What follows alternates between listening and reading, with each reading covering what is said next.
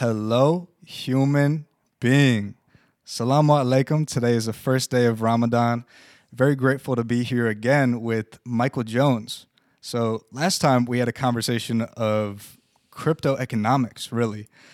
Today we're really changing the topics, talking about Christianity. So Michael studied theology and is actually a pastor at a local church here in Cincinnati.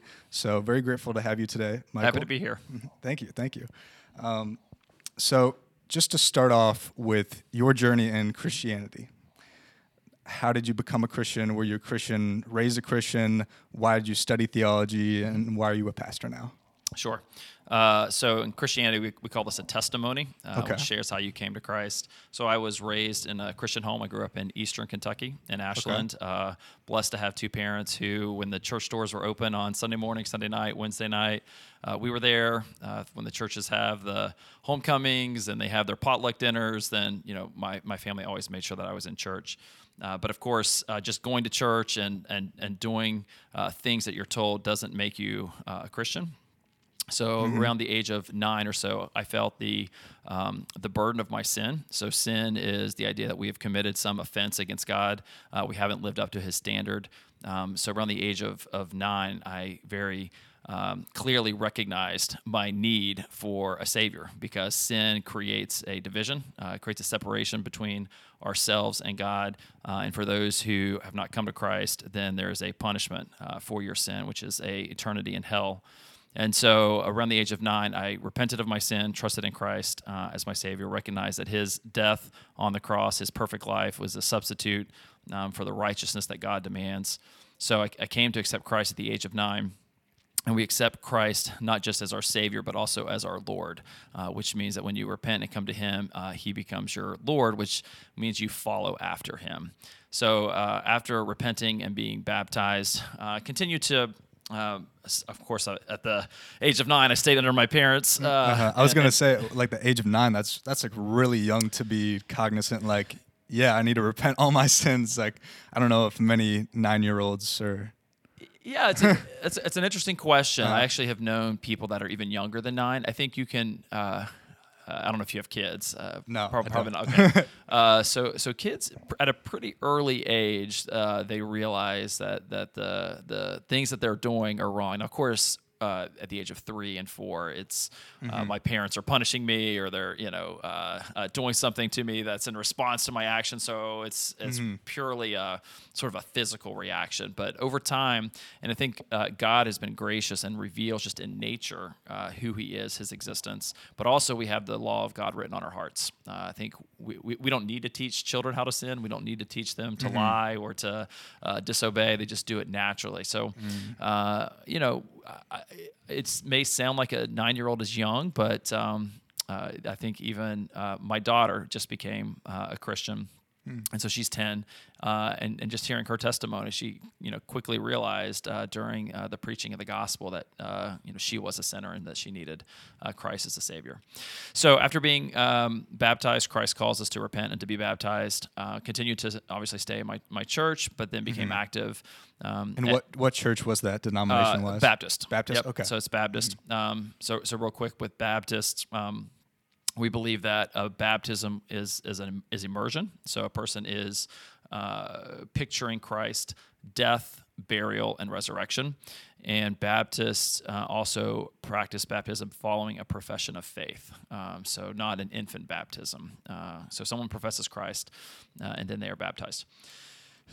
So continued to be active in my church, led a Bible study at my school. I actually went to a public high school. I don't know if things have changed in the last 20 years. I even remember praying before the high school football games. I don't know if things might be different here in Cincinnati. Yeah, I didn't go to high school around here, but yeah, I mean, as far as public schools, I don't think it's they try not to be religious as much as possible. Like that's just how they do it. You have to go to a Catholic school or a parochial school to actually be So in college, again, became pretty active, led some Bible studies, was married in 2004, so about 20 years ago. My wife and I, we both grew up in very similar churches. We both grew up in the same area.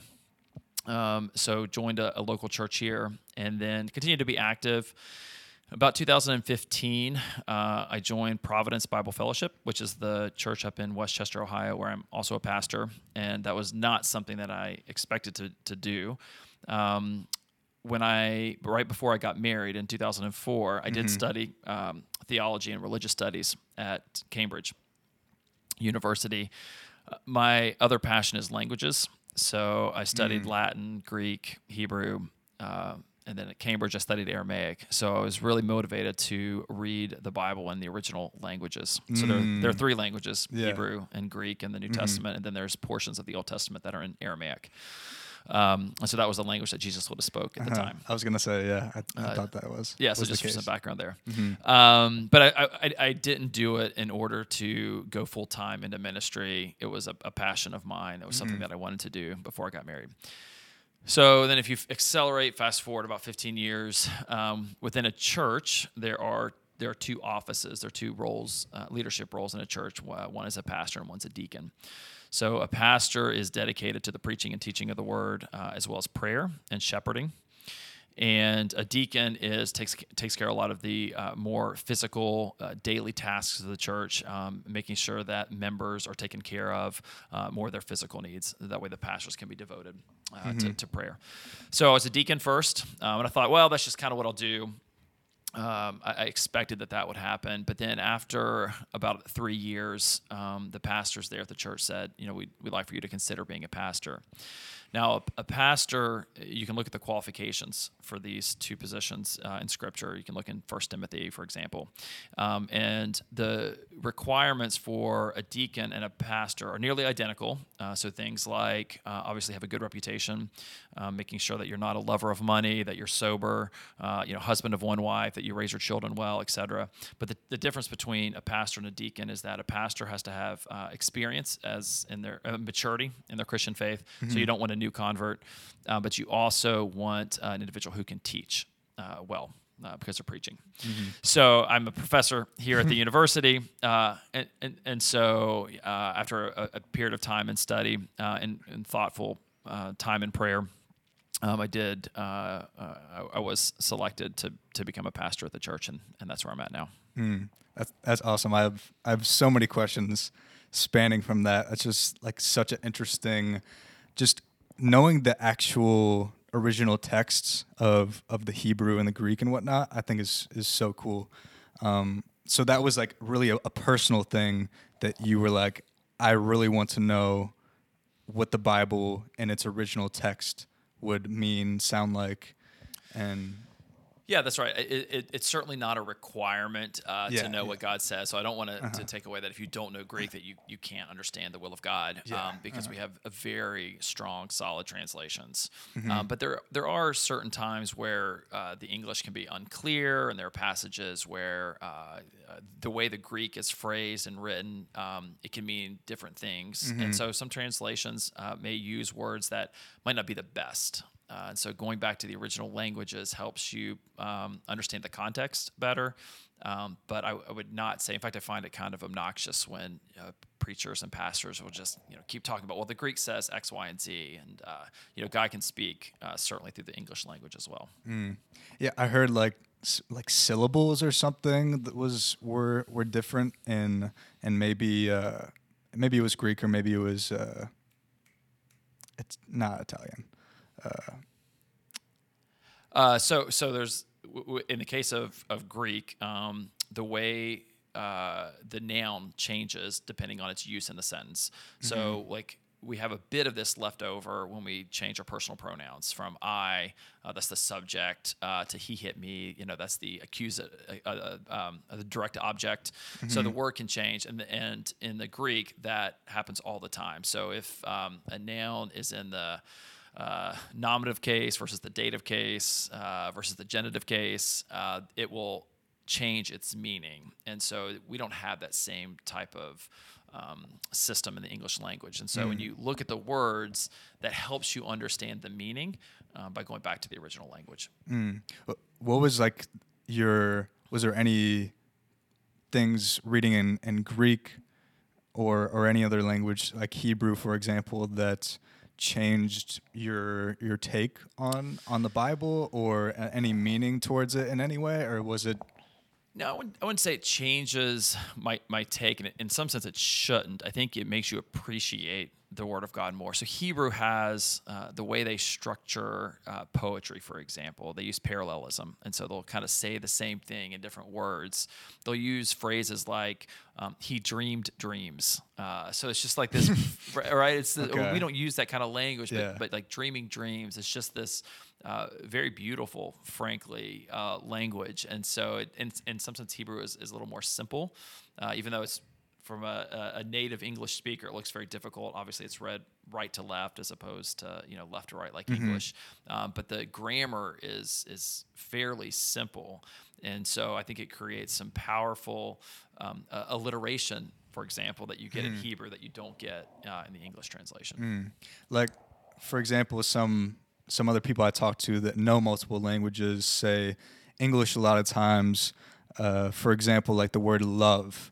We use love for so many different things, whereas maybe some other languages have different words to describe different types of love, for example. Right, absolutely. Like eros and agape, so the philos, so these are kind of this brotherly love, right? There's this more like physical romantic love, right? So Greek definitely uses, I mean, those are three words that I used right there for love.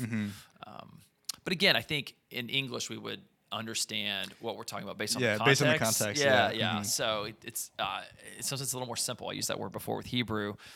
Greek, you can communicate what you want in fewer words because I can use that particular word for a brotherly love versus a romantic love. That's interesting. But you wouldn't think that like changes the meaning just based on the context. You can basically assume what the actual meaning is meant to be. Yeah, and that's the role of a good translator. Is to take what the original text says and provide it in the most accurate way possible in the English language. And sometimes it does require expanding a little bit. That's not adding to the Word of God if you put it in the right context. But you got to also be very careful. So one caveat there is, I mean, you are dealing with the Word of God, and so making sure that when you are translating it, you are doing it as accurately as possible. You're not introducing your own particular interpretations. There's separate. There's a whole discipline around hermeneutics, which is how do you understand the meaning of the text and interpret the text. And so you want to make sure that your translation is as close as possible to the original meaning, and you're not imposing a particular ideology or theology. Hermetics? Hermeneutics. Hermeneutics. Yeah. Hermeneutics. Okay. Interesting. So let's just start right off with who is Jesus? Yeah. So great question. I think you talked about you're celebrating Ramadan, I think. Yes. Today. All right. Okay. So I'm doing Ramadan the whole month. okay, Fasting. whole month. Okay. Praying. Right. So Jesus Christ is the Son of God. He is 100% God. He is 100% man. He is one of the parts of the Trinity. So in Christianity, we believe that there are the Father, the Son, and the Holy Spirit. And so when sin separates us from God, there does need to be a Savior. There needs to be a atonement for that sin. God is holy. He's just. And so those are in fact, God has to be holy. He has to be just. That's who he is, who his nature is. And so if there is a possibility to reconcile and bring man back to God, then there needs to be that sacrificial atonement, which would be through Jesus Christ. So Jesus Christ was born 2,000 years ago. He lived a perfect life. So as humans, we are under God's law. We have things. Even Scripture says it's written on our hearts. So going back to like 9-year-olds, they know what's right or wrong. And in fact, to me, that's probably the best evidence for the existence of God.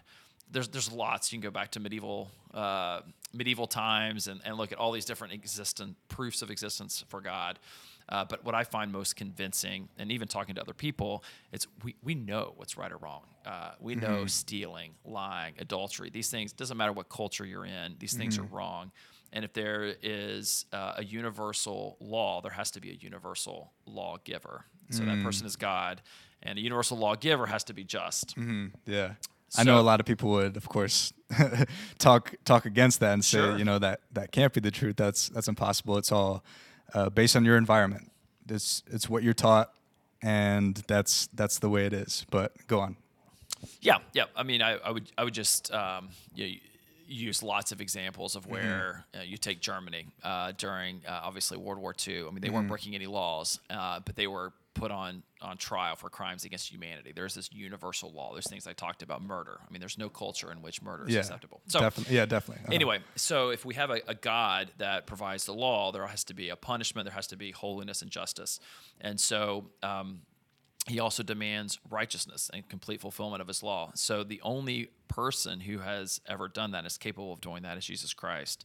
And so he lives that perfect life. And then his purpose in coming to the earth, of course, was to die on the cross for his people, to provide that substitutionary payment for sin. And so Jesus Christ, when he died on the cross, not only did he die and pay the penalty, he rose again and conquered death. And so he is of course, living. He reigns today. He is in heaven, and he is on the right hand of the Father. And so he is, for those of who accepted him, follow him as Lord and Savior, we call ourselves Christians. So when you say Jesus Christ is God, that makes me very skeptical. Sure. Because in my mind, there is only one God. And in a lot of Christian faith, saying the Trinity, almost in my mind, it's almost like a polytheistic or a what's the word? Maybe a henotheism. Not sure I'm familiar with that term. Say that again. Henotheism. You like to explain henotheism? I heard it in a video a couple days ago. Basically saying that there is one God, but then other gods around it, or maybe lesser, but still looked at as deities in some sense. So yeah, what would you have to say to that? Yeah, so there's one God and three persons. That's the way that we would describe it. And it's difficult to understand. And to be honest, I don't fully understand it. And in this life, I don't think we ever fully will. But Jesus has always been, always is, and always will be. He has always been with the Father. And so when we say one God, he is still God. He is 100% God. But he also fully took on human flesh. He was 100% a man because that was necessary in order to pay the substitutionary or pay the price for sin. So we would use the phrase, he's one God, still one substance, but he is three persons. He's manifest himself. And there's lots of analogies that you'll probably hear. I don't think any of them are perfect, so I don't even like some of them. But it's three persons, one God. Yeah, that is confusing to me, for me to wrap my mind around. And I did grow up with Christianity, and then kind of went to like not believing in God altogether, and then actually had a spiritual experience with psychedelic mushrooms, and that changed everything for me. I had an experience that was so profound, realer than anything. This connectedness to everything and everyone and nature and human beings in this human experience, and that there's no way that there can't be a God. But how to explain that and the semantics of all of everything that goes around that, I don't know. And I think that you would agree yourself, we can't really fully grasp this omniscient being and all of its parts in this lifetime, in this human form. We can't understand God fully. The Apostle Paul talks about, in this world we see through a glass darkly. We are still limited in our capacities or faculties, who we are as human beings. I mean, we can't, even thinking about things like an eternal God. There was a time, there was never a time where God was not, and there never will be a time when he is not. That is difficult to understand. Like you don't fully comprehend it. But I will say that God has revealed himself to us, and I think this is where Scripture is really important. So Christianity, we believe that the revelation of God, the things that he wants us to know, that he still wants a relationship. And part of that is going back to that idea of the Trinity. He is a relational God, right? He has a relationship. The Father and the Son have a relationship. And so we as his creation, he wants to have a relationship with him. So he reveals himself to us. And how do we know who he is? It's through Scripture. So when you read in the morning, when you get up, and the psalmist talks about getting up in the morning and at night reading the Word of God, then you have that relationship with him. And so he reveals himself through Scripture. So we can know who he is through his Word. I agree. I agree with that. Is the thing that maybe I don't agree with is just Jesus himself being God. In Islam, from my understanding so far, I'm not a Muslim. I'll say that first and foremost. I'm exploring Islam and Christianity and all sorts of spirituality, but specifically Islam in this holy month of Ramadan, especially. And but from my understanding, the prophets are all equal in the eyes of Islam. Muhammad, Jesus, Abraham, Moses, peace and blessings be upon all of them, are all equal and messengers of God and should not be treated like gods. Right. So the difference between Christianity and Islam and Judaism. So both of them are you hear the phrase "people of the book," right? So they all descend from Father Abraham. Is that both Judaism and Islam reject Christ as being the Son of God? Of course, they've done it in different ways, but that is the key distinguishing feature of Christianity. Obviously, is Christ. And in fact, Christ himself, though, and I think this is where, if you read works by C.S. Lewis, he talks about this. You either are forced to reconcile, either Jesus is crazy, right, because he's claiming to be God, or he's right. But he forces you to decide. And Christianity is exclusive, and I think this is important to know when you talk about the distinctions between Christianity and Islam. Christ has no room for those who don't accept him as God. All that the Father will come to, all that the Father will draw will come to him through Christ. And so those who do not believe in Christ, do not have that relationship with God the Father. It is an exclusive religion. Did Jesus ever say in Scripture at all, "I am God"? Because didn't he say, "I'm the Son of God," and you were all sons of God in a sense? So he never says that we are, to my knowledge, never says that we are. He calls us as children of God. Children of the Father. God. Yeah. I mean, okay. So I think it's important we think about coming back to this relational desire that God has for his people. He is God the Father, and he adopts us as children into his family. And I think, in fact, we call Christ our brother. And I think that's really important. As a father myself, God has put institutions in this world which picture and point to him. And so, as a father myself of children, I think these are the first experiences or ideas that my children have about who God is. Can you hold the mic? And that's a very serious responsibility when you think about if my children see who God is and that relationship that God should have with his people. He sees that, they see that in my relationship with them.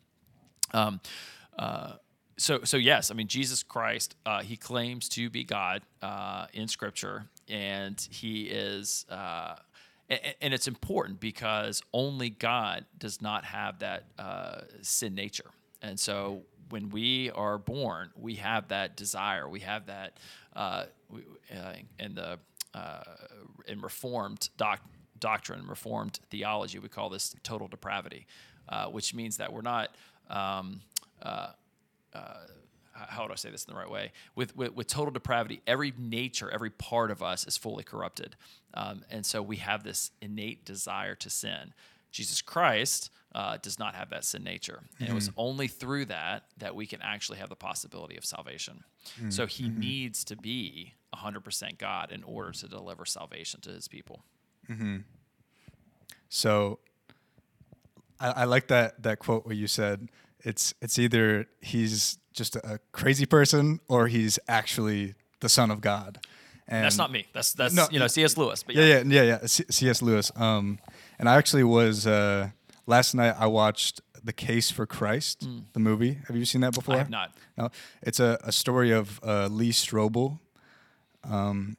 And I don't know if you've heard of Lee Strobel before. No. I don't think so. So he was an atheist who was working for the Chicago Tribune, and he was like a cold case detective.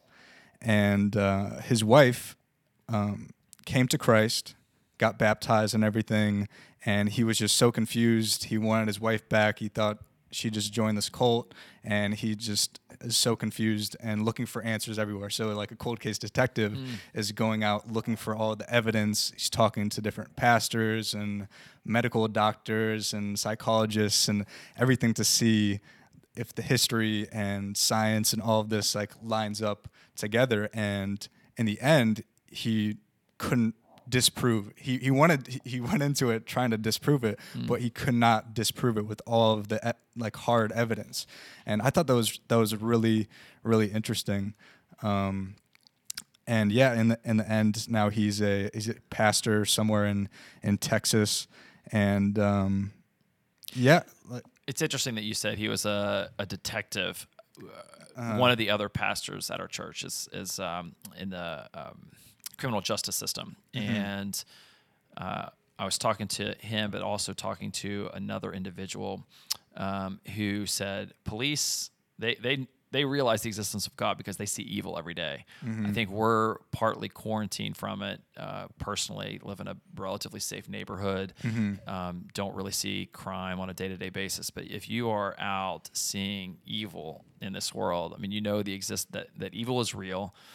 You also see justice, but you also see love. I mean, you see it every day. So it's just interesting when you say the detective. I can absolutely see that. Yeah, definitely. And just looking at the facts like that. But one thing that kind of sparked in my mind was I always try to look at people as good people. If I go into any room, if I go into any situation thinking that maybe this person's evil, then they might be. It might like go into a bad situation. So from my mind, I look into that situation as everybody's a good person, but we can be corrupted because we're all natures of sin. So would you say that same thing, that we are all good people, but we can be corrupted by sin? Or is there people born innately that are satanic, devil people that can't be saved? Yeah, so I answer those in two parts. And again, we can go to Scripture. You can read in Romans, talks about there's none that doeth good, no, not one. You know, so there is when God looks at us, even the things that we think that we're doing are good, we have a corrupted heart. So we might look on the outside and say, oh, this child is obeying. But that child is not doing that out of a love or worship for God. He's doing that because, if I don't do this, then there's going to be some bad physical consequence or something happens in my life.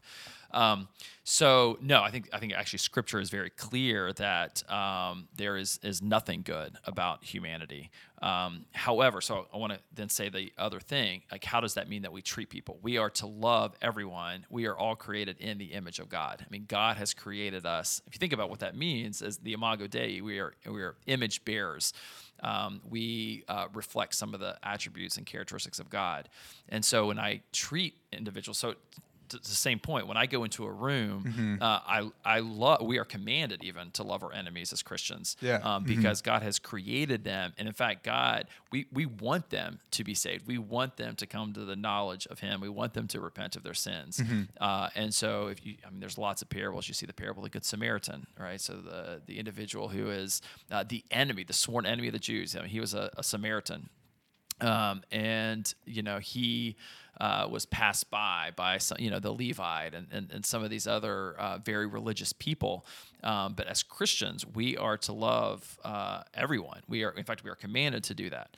So just because somebody is not good doesn't mean that I'm not treating them in a way that considers them as someone who's created in the image of God. I love them. I want to, in fact, I want to see them come to Christ. So in Scripture a lot, something that I've had to maybe come to some different conclusion, and people in the past have said the same thing as well, especially women, is why do we say God is Him? Yeah, so I think if you look in Genesis, when he created human beings, again, in the image of God, he created male and female. So he created two distinct roles. I think this is important, equal in value, but certainly different in that relationship. Yeah. I think that's part of the diversity that God creates. I mean, if we were all the same, it'd be kind of a boring place to be. So God creates two distinct roles, and obviously men and women in a marriage. So coming back to why did God create men and women? And so men are fathers. And so when you think about that relationship that fathers have, I mean, they do have that leadership role in the family. And I think this is maybe a bit controversial and sort of in this day and age, but, a marriage is not a democracy. And in fact, if you read the Apostle Paul, it says that husbands are to love their wives. Wives are to also love their husbands, but they're also to submit to their husbands. And people don't like to hear that word when you say submit, right? It's sort of like red. Misogynistic. It sounds misogynistic, but I think yeah. that reflects like a misunderstanding of what that means. It doesn't mean that women are less smarter. It doesn't mean that they're not capable of working outside the home. In fact, my wife is a physician. My wife makes more money than I do. She's smarter than I am. But in our own marriage, there is a leadership, and what that means is that God is going to hold the husband accountable for the family and the decisions that they make. So when you think about raising your children and making sure that that's our responsibility, we are to raise the children in the fear and knowledge of the Lord. And that means that if the children are not in church, if you're not exposing them to the gospel, God's going to hold the man accountable. He's going to hold the father accountable. And so when we think about that role, so now like going back to God the Father, that's the sort of picture that God has used for his relationship with his people. So they are just as husbands and fathers are to lead their family. God the Father is someone we look to as that protector. And again, you think about like that, what God is going to hold the man responsible for, protecting his family, making sure that influences that shouldn't be in the home, he's not exposing his kids. Like I don't let my kids, they don't have social media accounts. I'm not letting anything. How old are they? No, they're only they're 12. They're 12 and 10. But I can tell you so many times they're asking for cell phones right now. Oh yeah. And again, it is that father's responsibility to make sure that bad influences do not come into the home, and that you're there as serving as a protector, frankly, for your family. So that type of imagery that God uses when he creates male and female, it's the perfect picture of how God has that relationship with his people. Because like nowadays, it's just so confusing and convoluted, and the gender spectrum is just insanity in the fact where that would just completely turn them off to any scripture. Like why is it him? Why can't it be her? Why isn't it? So that alone would maybe not bring people to God. And like for example, my brother is gay, and I don't know if he will ever turn to Christ, turn to any spiritual scripture in any sense because of those things and how men and women are viewed in the eyes of God based on scripture. So what would you say to that? Yeah. I mean, our responsibility as Christians is to speak the truth. We are not, we do not save people. Salvation is wholly of God. I mean, he calls us, he regenerates us. So it is, salvation is a work of God alone. But that doesn't mean that we are not responsible to share the truth. And sure, it's uncomfortable, right? I mean, people do not like to have their sin exposed. Me personally, right? I don't want you to see the sin in my life. It makes people uncomfortable. But I think in each of these cases, even Scripture uses the word that people are blind. There are things that they don't want to see. Yeah. And it's not our responsibility to try to change the language in a way to make them more comfortable. In fact, that's actually doing them a disservice. If you look at who were the performers, I think it was Penn and Teller. I can never remember which one is which, but one of them is an atheist. And he basically said, if a Christian is not preaching the truth to me, shame on him, because he believes I know the truth, and he believes this is the way to salvation. And if you're not sharing that, he's like, that is awful. And he's an atheist saying that. So again, going back to this relationship of whether it's different views of sexuality, and happy to talk about it. But we would again go to Scripture and say these are the plans that God has in our lives. These are the designs, and we're to speak the truth and share the truth in love, right? I mean, certainly you can do that in love. So you go back to that relationship you mentioned with your brother. Still your brother. You still love him. Yes. But you would. If you were Christian, if you were in my shoes, I would so lovingly, remind him of this sin. I would pray for him. I would encourage him to read Scripture himself, and continue to love him. He's part of your family, and always will be. And one thing in Christianity as well is that all sins are equal. From my understanding, is that true? In a sense that any sin will send you to hell. So all these sins are offensive against God. But even you can see that there are certainly different physical punishments. Sure, yeah. I mean, like God, murder is worse than having a sip of beer. Right. Yeah. When you go back and I wouldn't say a sip of beer is a sin. So I'm not a teetotaler. No, I'm not a teetotaler. Getting drunk is a sin. Right, so I think Scripture is very clear that getting drunk, getting intoxicated is a sin. Okay. But I mean, there are plenty of passages in Scripture where the Passover they used wine, for example. Sure. Anyway, actually I forget the question. Where was I going with this? All sins being equal. Yeah. No, I mean, I think there are clearly differences where, I mean, just look at the Old Testament where, again, certain sins are punishable by death, and certain sins, are not. You can make a sacrifice, for example. But yes, you're correct in the sense that any sin is sufficient to separate us from God. So as far as fallen angels, I'm a huge ancient history type of guy. Okay. So I like to look at the Bible and these ancient scriptures as history books in some sense, in a literal meaning. I know that there's a lot of analogies and metaphors and different things like that. So something that's interesting to me is that a lot of these ancient scriptures match up with certain timelines, certain time frames of, say, entities or beings making contact with them and possibly altering the way they live, teaching them certain ways to build structure, use agriculture, or be in a social way. So in that literal sense, would you say that there literally has been fallen angels that have been on earth and have altered humanity? Yes. Yeah. Yes. Yeah. I mean, again, I think there's plenty of passages in Scripture that talk about the very real and in fact interventions that you see. Plenty of Scripture. You read, even you talk about the phrase "the fallen angels." Of course, that comes from prior to human beings created. One of the angels, Satan, Lucifer, thought himself and desired to be equal to God. In fact, that's the ultimate sort of sin in the sense of pride. All sin really has its origin in pride, which is essentially putting yourself before God. It doesn't matter if you're stealing, if you're lying, right? If you're murdering, right? Like you're putting yourself before God. So these angels, right? God created these beings, and it says that Satan rebelled, wanted to be like God. And there were a number of angels as well that joined him in this rebellion.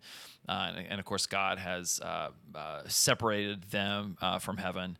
And there are not just demons, but there are also, of course, angels that intervene in this world. We read in Hebrews that it says, be careful not to entertain strangers because some have entertained angels unaware.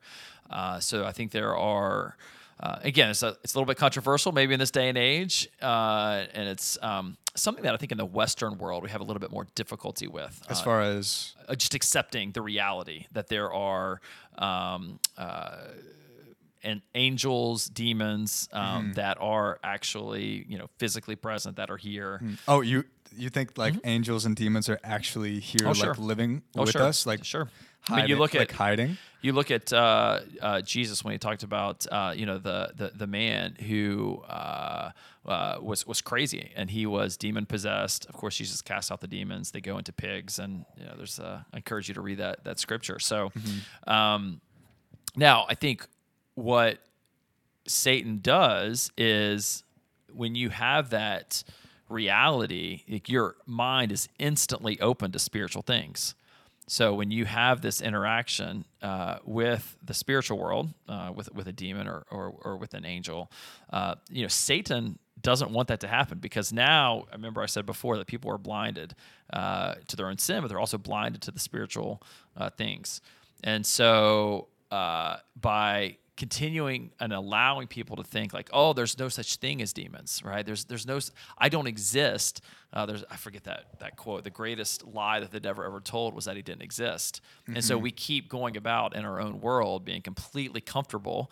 And if we don't think that there's evil, we don't necessarily see the reality of God either. And I'll go back to your point about history and kind of books. I think certainly the Bible is historically accurate, but I would not consider it, it's not an exhaustive history list, right? Sure. So it's not something we say, oh, well, it didn't mention X, Y, and Z, so therefore it's false.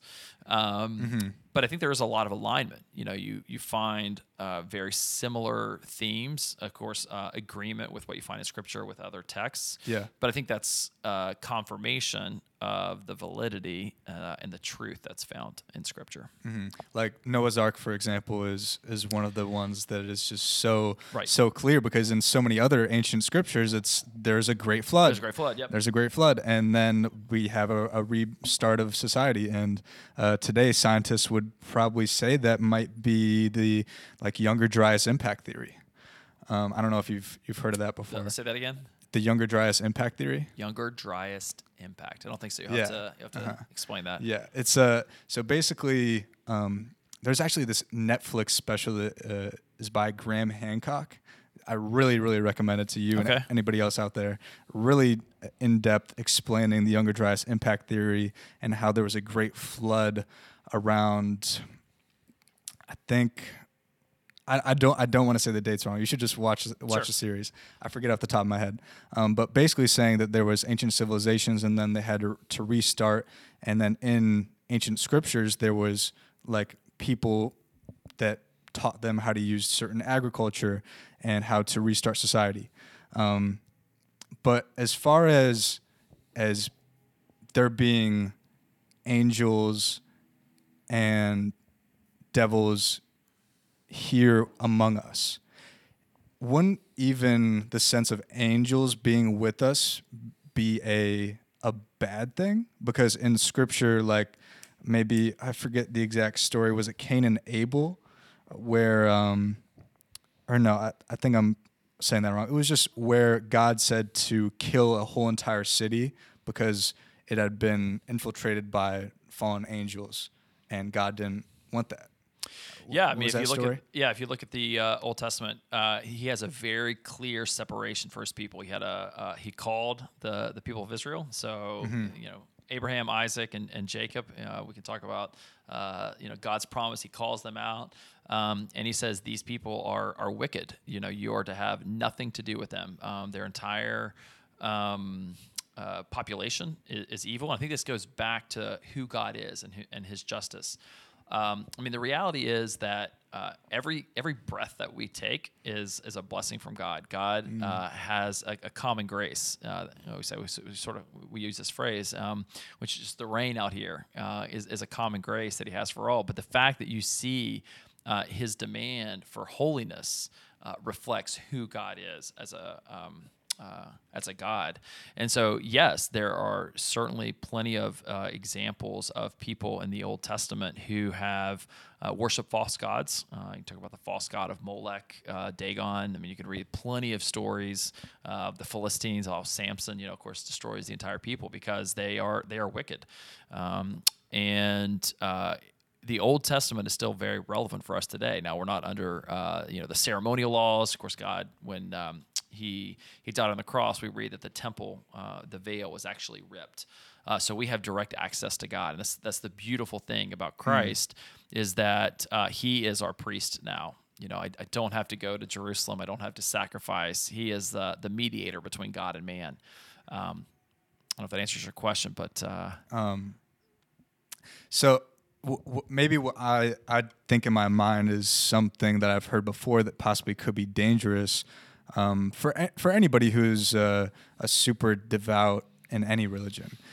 Could be, them right there, they're devils. They're Satan reincarnated or whatever, so we need to kill them, or we need to take their land, and we shouldn't respect them. We shouldn't treat them as human beings. That's the dangerous thing I see in my mind. Yeah, so again, Scripture actually has a lot to say about this. Okay. If we look in Romans, God appoints the government to be the authority. They are the institution that God has used for exacting justice. So we are to submit to government authority. So we are not. But do you think government is actually religious nowadays? No, it's a great point. But that is the institution that has the sole use of violence. So we live in a society in which if you wrong me, I, as a Christian, I am not to demand an exact revenge on you. I'm not to go punish you. I go through the government authorities. That is. We talk about different institutions. God has established the family. God has established the church. God has established the government. I mean, these are institutions that He's put in place. Now, you're absolutely right that government does not always do. But we live in a fallen world. It's there also sin has affected governments. But as Christians, we are still to submit to that. We believe in the sovereignty of God, that God is in control, and if that person's punished or not punished in this world, they'll be punished eventually, and it's not our responsibility to exact revenge. So going back to your case about demons, I don't see the necessary conflict there because even if someone is evil. Of course, I'm going to protect myself. I mean, it doesn't mean I'm a pacifist. So I'm not actually. There is a tradition in some denominations of Christianity that are pacifists, but I can defer to the government, knowing and trusting that God is ultimately in control. So, like an example that just popped in my mind was kind of how America in the past really demonized communism and said we have to go out of our way to kill the commies and make sure they're not here with us. And then in doing that, persecuted a lot of people that weren't really necessarily bad people. Maybe they just had differing ideas. So I don't know that America ever killed the commies. So I'm not sure. Maybe not killed, but persecuted for surely. Yeah, sure. And I'm not here to defend America. Like America is not some special nation necessarily. Sure. But I mean, there is a different strain. One nation under God. Well, sure. I mean, I think that's. No, it's funny because they try to be, but then it's like religion and government's supposed to be separate. It's very confusing sometimes. I mean, that's a different discussion about sort of like go off and down that track. But in terms of going back to this notion that America's done a lot of wrong things, right? I mean, certainly, God does not promise that government is always going to be righteous. In fact, you look at Jesus Christ Himself served under, frankly, a wicked Roman government. You look at the Romans, Nero. I mean, he persecuted Christians, and yet Jesus still said, "Render unto Caesar the things that are Caesar, and under God." To God, the things that are God's. So we are still to submit to those in authority, ultimately knowing and trusting that God is in control. So one last thing I really wanted to touch on, something I've seen a lot more as far as social media lately. My grandfather is a big proponent of this, that we are living in times that are being retold throughout history, and the Bible basically prophesies this moment that soon Jesus Christ will come back to the earth and the rapture will happen and He will create a kingdom for His people. Yeah, sure. We can talk about the end times. That's again and theology. That's a eschatology, which is the study of the end times. And so I think this is there is room for differences among Christians. So Christians can have different opinions about the rapture, for example. There is this idea that there's going to be this 7-year literal tribulation after the end. Does Christ come back after the end of the 7 years? Does he come back in the middle? Does he come back before? What we do know, what we are promised, is that Christ will come back. When he left, he says, I will return. Be watchful, be waiting. And then when that second coming comes, so we talk about the second coming of Christ. His first was, of course, 2,000 years ago. That's it. Right. I mean, that is, we have this limited time. We have this window where, again, God has been gracious. God has given us life. He's given us knowledge of the things. I mean, even here, like, you have heard the gospel. The gospel's been shared with you. You understand that Christ is 100% God, 100% man. You're in need of a Savior to repent of your sins. Sure, I don't understand it, but I've been told that. You've been told that, right? Sure, so, yes. in some sense, that's all I can do, and that's all you know. And so, if you reject that in this period of time, there's not going to be another opportunity. And so God, we read in Revelation that God will judge people when his coming back. He will judge those based on the works that they've done. Now, we've all done evil things, and so God is most merciful. Only to those he's merciful through Christ. So when he looks at those who have trusted in him, he sees Christ's righteousness. So we only claim and plead the blood of Christ. So when God comes and says, you're going to be held guilty for your sins, and he will hold everyone guilty, that sin has already been paid by Christ himself. So, the details, we don't know. I mean, God even says no man knows the hour. We should be watching, we should be waiting, and we should certainly live as if he could come tomorrow. And again, like, sharing the gospel, like, you've heard it today, and we should make sure that everybody hears it. But we don't know the day, we don't know the time when he comes back.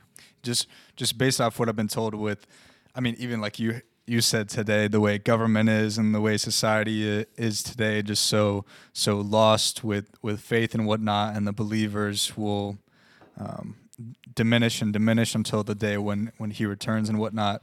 That it's kind of prophecy that it happens like this way, but I don't know.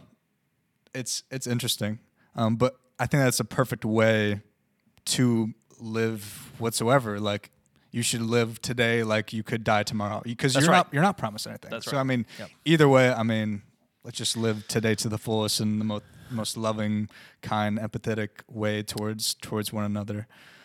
But something that sparked curiosity in my mind, say, God is most merciful, but only through Christ. Say someone has never really been exposed fully to Christ somewhere in the world.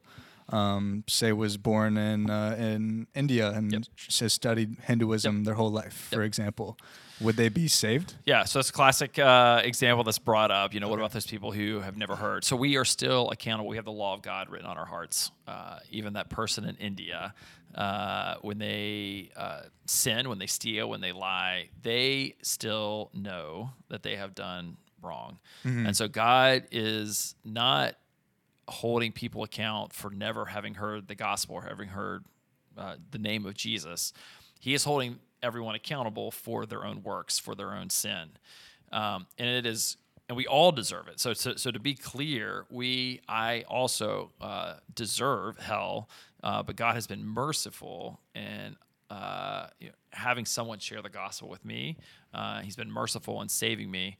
But that person in India or Africa, you hear, some lost tribe in Africa, they're still a sinner, right? It's their sin that sends them to hell, not their, lack of not having heard the gospel. Sure. But would you say everybody is a sinner, even the best Christians of them all. That's right. If even that African tribe does a lot of good in their community, they have a great family, the good family man does everything right in some sense. Not everything. Not everything, surely. But to the best of their ability, doing good, would they go to heaven? No. And I think that's no. So I think it's very clear, and it's important to make that. And Scripture again makes that very clear. We are all sin. We've all sinned, come short of the glory of God, and the only way to heaven is through Him. And so that individual, he may do things that we would look at and say, oh, he's a good father, right? He protects his family, or I don't know, he pays his taxes, whatever it is. Sure. But he still has sinned, and there still has to be a punishment for that sin. And there's no amount, and this is different within some versions of Christianity, even some notions of Catholicism will say, God's justice is like a scale. He's going to weigh the good, and does your good outweigh the bad? And it's not how it works. That's another thing that's just so insane to me. I actually went down to Tennessee this past weekend and just seeing, there was a church like every other mile, and just the different types. Like I've been learning new types of Christianity. Yeah. Just the differences, and then you even have different Bibles for those different churches, and then some churches that don't even have the Bible out. They have the pastor tell them what's right and wrong. It's a very all over the place religion sometimes. Yes. I think there are core doctrines of Christianity, sure, like what it is. So if you, there are certain or I wouldn't even call them denominations. Like for example, Mormonism. It's not Christianity.